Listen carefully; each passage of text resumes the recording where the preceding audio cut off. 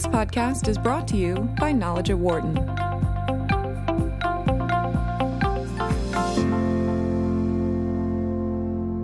The New York Times has been one of the targets of President Donald Trump, who has repeatedly called the media the enemy of the people and accused them of being fake news. Media organizations have always had to defend themselves from various accusations of libel for as long as we've had a free press. Our next guest has fought many of these more recent battles for the New York Times. He is their Deputy General Counsel, David McCraw. And if that name sounds a bit familiar to you, it may be because of a letter he wrote back in 2016. That was when lawyers for then then candidate Trump demanded the Times publish a retraction to a story about two women who accused him of touching them inappropriately. McCraw's response went viral. He became a hero of freedom of the press. He has worked for the paper since 2002 to, among other things, provide legal counsel to reporters, fight for freedom of information, and, yes, defend it from libel suits. David has published a new book about some of the more important legal issues he's worked on. His book is titled Truth in Our Times, Inside the Fight for Press Freedom in the Age of Alternative Facts. And a pleasure to have him joining us right now. David, welcome. Thank you. Good morning. Thank you. Let's start with this last 2 years and what it has been like fighting these fights for press freedom and battling against libel for you being associated with the Times. It's taken on many, many different flavors. If you look at the attacks on the press, we've seen the president turn press conferences into reality TV where we're going to vote somebody off the island, and we've seen a ramp up of leak investigations, which actually started during the Obama administration but has continued. We've heard the statements about changing the laws of libel, but to me, the biggest point is the one that you put your finger on it to begin with, and that is this constant refrain of fake news, enemy of the people, and stain on society, and similar sort of attacks. It's really a fight for the hearts and minds of American voters, American citizens. There was a poll that came out while I was writing the book that showed 26% of the people who answered that poll thought the president should have the power to close press organizations that misbehave. That is very worrisome. So then how has all of this impacted the work in the newsroom? I would think it's probably even galvanized a lot of the reporters in various newsrooms, the Times being one of them, but obviously in a variety of other newsrooms, bringing them even closer together in terms of their work and their reporting. I think that's right. I think that there has been an amazing resilience among the American press corps, and I certainly have seen it at the New York Times. The point I was making earlier is that much of this doesn't have to do with the law per se. It's not really that we're seeing a lot of libel suits suddenly spike up. That's not what we're seeing. We are seeing some attacks on sources and an attempt to pursue leak investigations. That has a chilling effect. But much of it is really about speaking out at this point. And I feel that in my role as a lawyer for the Times, one of the things I can do at a time like this is be out in front of this issue, talking about the importance of the First Amendment. Our publisher has done the same thing. Our publisher, A.G. Sulzberger, has met with President Trump on two occasions and raised these very issues. The concern is both that there's going to be a delegitimizing of the press, that there's an attempt to dismiss the press, not because of any particular error or because there is a fact wrong, but just to dismiss them as not being credible. And it's also dangerous. The raising of these things encourage people to take out their anger on the press. And we're also at a time where seemingly there is more reporting than ever before from a variety of different sources. Obviously, the newspaper industry, but also various different news outlets that are out there, and more reporting from people doing their own blogs. So there's more information out there than ever before. That's right. When I hear people say, "Oh, well, we don't know about this policy or that policy, or we didn't hear about that," it is rarely the case. It is available someplace. People have to work at it sometimes to get it. And one of the concerns I have is that we really have to be at a time like this as citizens, no matter where we are. Consumers questioners and making discerning judgments about what we're reading. I really wanted in this book, though, not to go to some abstract First Amendment theory. There's a lot of really good books for lawyers on that. I wanted this to be a book for the general reader. I wanted to try to explain how the First Amendment worked day by day, how it affects the way we do our work, the way it empowers the way we do our work at the Times. And I thought the best way to tell that kind of story was to actually use real things that had happened over about an 18-month period. Yeah, can you take us inside of that and give us an example of how that process really plays out? The connection that you have with the reporters, the timing of making these decisions on various issues when a reporter is doing a story that obviously has information that will obviously draw a lot of attention in the public. Very early in the book, I tell the story of how we came to publish a very important story from the campaign in October of 2016 about Donald Trump's taxes. We had gotten onto that story because somebody had anonymously sent 3 pages from Donald Trump's tax returns from 20 years earlier, from 1995. I was called by the reporter who received it shortly after she got it, and I was involved in that story as we went forward. I was absolutely convinced, still am convinced today, that the law protects us in publishing information that's truthful, that we have gotten without engaging in any wrongdoing. It's just sent to us, and it's in the public interest. And this story checked all those boxes. Mm-hmm. I was surprised to find out that right after we published the story, questions started being raised about, well, does the First Amendment really protect this? And what was deeply concerning was those questions were being raised by journalists, that what I had thought was something that was deeply embedded in the knowledge of everybody in the industry, that when we get information that's true, we have a right to publish it. That's what the First Amendment is about, was not so. I was at a Yankee game the day after the story ran. Sue Craig called me on my phone and said, have you seen the Washington Post? I hadn't. I was at a baseball game. And I went on my phone, I looked it up, and there was a column in the Post saying that we faced legal jeopardy by publishing it. And right. It concerned me that we had done such a poor job, we writ largely, in explaining the First Amendment, that even those people who are in the industry were struggling with the idea of how the First Amendment worked. We're joined by David McCraw, who is the author of the book Truth in Our Times, Inside the Fight for Press Freedom in the Age of Alternative Facts. Your comments are welcome at 844-WHARTON, 844-942-7866, or if you'd like, send us a comment via Twitter, either at BizRadio, B-I-Z Radio 132, or my Twitter account, which is at Dan Loney, L-O-N-E-Y 21. One of the other stories that you tell in the book also surrounds President Trump's tax returns as well, which obviously have also been another topic of conversation.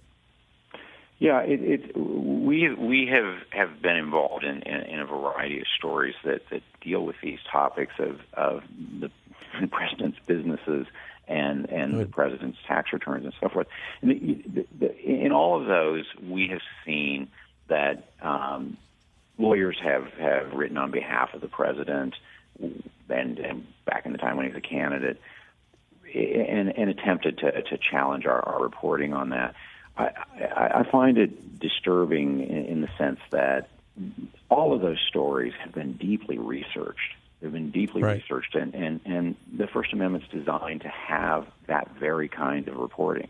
When the Supreme Court decided Times versus Sullivan in 1964 and essentially revolutionized the law of libel, it was designed to prevent public officials and public figures from using the law to intimidate, and that's a lesson we need to keep learning. How does this fight for press freedom, and because there are so many different levels of press in the country, when you're talking about obviously the larger entities like yourself with the New York Times, but obviously there are still quite a few smaller entities in cities around the United States. How does that battle for press freedom and fighting off libel accusations differ or is similar in both of those situations?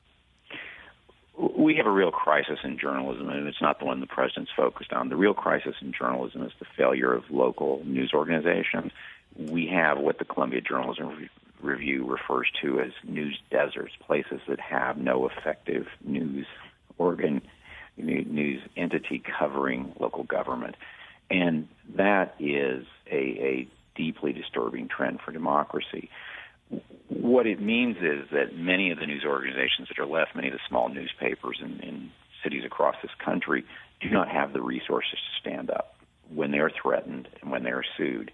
And that has had an enormous effect, I think, on the quality of the coverage, the depth of the coverage in those places.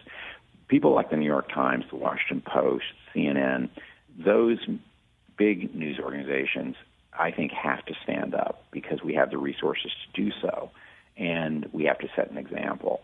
But it is deeply concerning that smaller news organizations, as well as bloggers, websites, are doing really good work covering local issues, face these threats and find themselves being threatened, crushed by demands that stories be retracted or the possibility they may get sued. There is also, and for those that don't know, reporters in many cases will rely on something called the Freedom of Information Act, which also goes by FOIA. And how important the data that you're able to find from those requests ends up being in terms of a lot of these articles that are published. It's one of the topics I cover in the book, and I tell the story of a case that we still have ongoing, which raises this strange and fascinating and only in our times issue whether the president had declassified a top secret program by tweeting about it. Right. The case still goes on. FOIA has never been particularly effective, but it's the one tool we have to get information from government. We believe very strongly in going after that information. Among the mainstream news organizations, the Times, far and away has brought many more FOIA lawsuits challenging the government's denial of our reporters' requests for information. We're going to continue to do that. Too often, especially as news organizations have struggled financially, reporters and others just walk away when their request is denied by a bureaucrat. I don't think bureaucrats should be telling us how transparent government is. That's why I want to go to court, have judges make these decisions, and we've been pushing those cases very hard. Could FOIA be improved? It really could, but it's not going to be in the short run. So for now, our role is to press the agencies to give out information, and if they say no, go to court. How do you also have to deal with the issue of information that may be leaked from a source? Because that obviously brings into question, one, the information being brought forward, but two, where that information is coming from in the first place. I find that leak investigations have a particular chilling effect on people inside government who feel the need to provide information that gives a true picture of what's going on, even if their bosses don't like it. And I understand that there is some legitimate secrecy that government needs to maintain, but so many leak investigations are not about protecting national security. They are about silencing the press. I write in the book about what I think is the most egregious example of the misguided approach to investigations. That's the incident from last year when the Times published an op-ed by someone called Anonymous. Inside the government, a senior official writes about how there is a resistance within the administration and that they're doing the best they can to head off bad public policy. The president responded to that by asking the Justice Department to investigate. On what basis could that possibly have been a crime? Somebody anonymously bringing to the attention of the American public problems within the government. That's one of the things we want to encourage. It is a very difficult topic. I understand there are secrets, and sometimes leakers will cross the line, but far and away, most of the pursuit of leakers is really about trying to control information so that the American public only hears what the government wants it to hear. David McCraw, our guest, he is the author of the book Truth in Our Times, Inside the Fight for Press Freedom in the Age of Alternative Facts. Your comments are welcome at 844-WHARTON, 844-942-7866, or if you'd like, send us a comment on Twitter at BizRadio132 or my Twitter account, which is at Dan Loney, Loney21. You obviously talk a lot about the inner workings of the media in dealing with politics, but you also, we're also in a time where we have seen quite an amazing number of allegations of sexual harassment that have come forward. And in terms of the reporting in that area, how does that move forward in making sure that all of the information is proper and you are not you are doing the proper job that needs to be done in the reporting? I talk in the book about the very beginning of the Times involvement with that. It was first with writing about Bill O'Reilly, ultimately moving on to Harvey Weinstein. And I think there was a huge breakthrough in how that reporting was done, thanks to the good work of the reporters on that story. Too often these stories had been he said, she said. That was kind of necessary because in most cases there were only two witnesses to these events.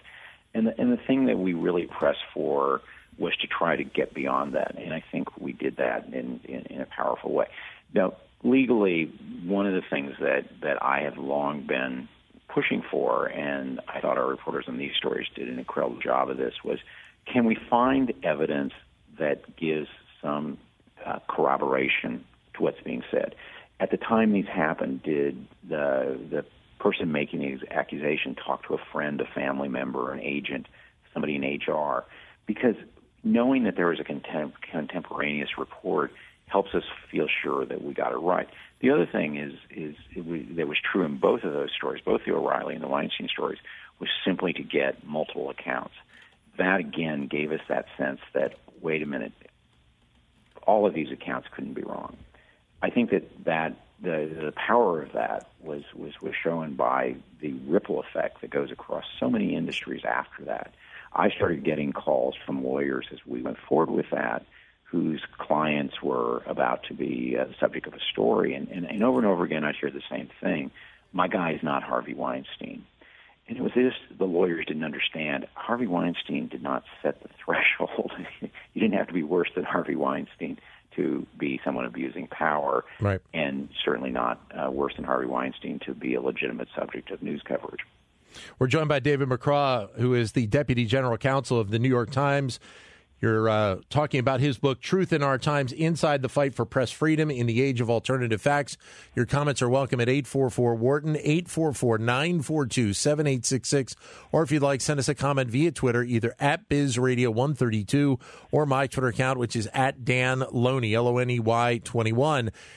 So going back to something you mentioned a moment ago, there is this concern of this kind of general erosion of trust right now with various elements of the media. And there's obviously been this division, even within the media, where you have certain elements perceived as one side of the political aisle and others perceived as other side of the political aisle. And I guess the question is, how do we try and build that back up so we don't have that erosion of trust?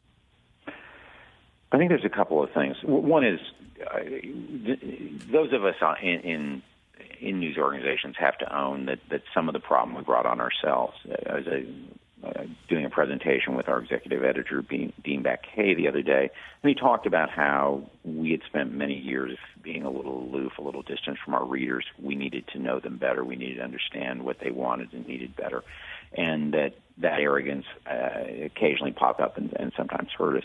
But I think in the current environment, there are a couple things that have to happen. It depends on where we stand in any given news organization. Reporters need to continue to do exactly what they're doing, and that is doing everything in their power to get the stories right.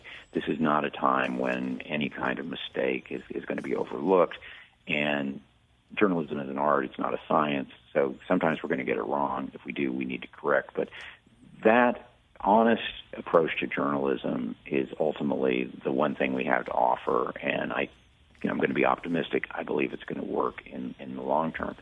The other thing, though, is someone who's in my position needs to be speaking out about the need for a free press and the need for having an independent press. It's also important that, and I hope my book does this, that people understand how much work goes into journalism to get it right. Somebody from the Washington Post said, after reading my book, came to me and said, I don't know whether this does anything about press law, but it really tells the story of how journalism gets done. I think that's an important story for people to hear. The letter that obviously you penned to President Trump's lawyers obviously has drawn unbelievable attention. In terms of putting that letter together, I guess you're coming at it, you have to come at it from two perspectives. You have to come at it from the perspective of a lawyer where the potential of libel is being brought up, but you're also bringing it up from the perspective of the New York Times and the reporting that has been done by a variety of different men and women at that publication. That's right. Most of the letters I receive from lawyers are good faith attempts to raise an issue with me and with the paper. Somebody's been in the paper, his lawyer writes and says, this is wrong or that's wrong. That sort of letter I answer in the way I think is appropriate, which is we get on the phone, we exchange letters, we talk through it. I try to find out whether the Times has something wrong, and if we do, we'll correct it. I put in a different category the letters that come in threatening lawsuits from the Harvey Weinsteins, the Donald Trumps, the National Football Leagues of the world. They inevitably release their letters to the public, and it is, in fact, a bit of political theater more than it is law. And when I write, I have to do both things. I have to give a legal response, which explains what our response is going to be in court if they choose to sue. But I also want to make sure that we have stood up for our journalism and our right to publish, and do so in a public and pointed way if necessary. I have about 45 seconds left, and I wanted to touch on the afterword of the book where you talk about the First Amendment. How strong is the First Amendment in this day and age? I think the First Amendment remains strong. And Clarence Thomas has said that we should go back and take another look at that the court should take a look at Times versus Sullivan that was wrongly decided. I don't know any serious person in this country that's running around saying, well, the one problem that's facing this country is rich guys can't win libel suits often enough. Right. So I'm confident that the law is going to stand up. The most important thing is to have people stand up for an independent press. They don't have to love it. They don't have to agree with everything. We're going to make mistakes, and they should call those to our attention. But to stand up for the concept of a free press is so important right now. David, thank you very much for your time today. All the best with the book. Look forward to talking to you again. Thank you, sir. All right. Thank you. Thank you. David McCraw. The book is Truth in Our Times, Inside the Fight for Press Freedom in the Age of Alternative Facts. The book is available in bookstores and online for your purchase right now. For more insight from Knowledge at Wharton, please visit knowledge.wharton.upenn.edu.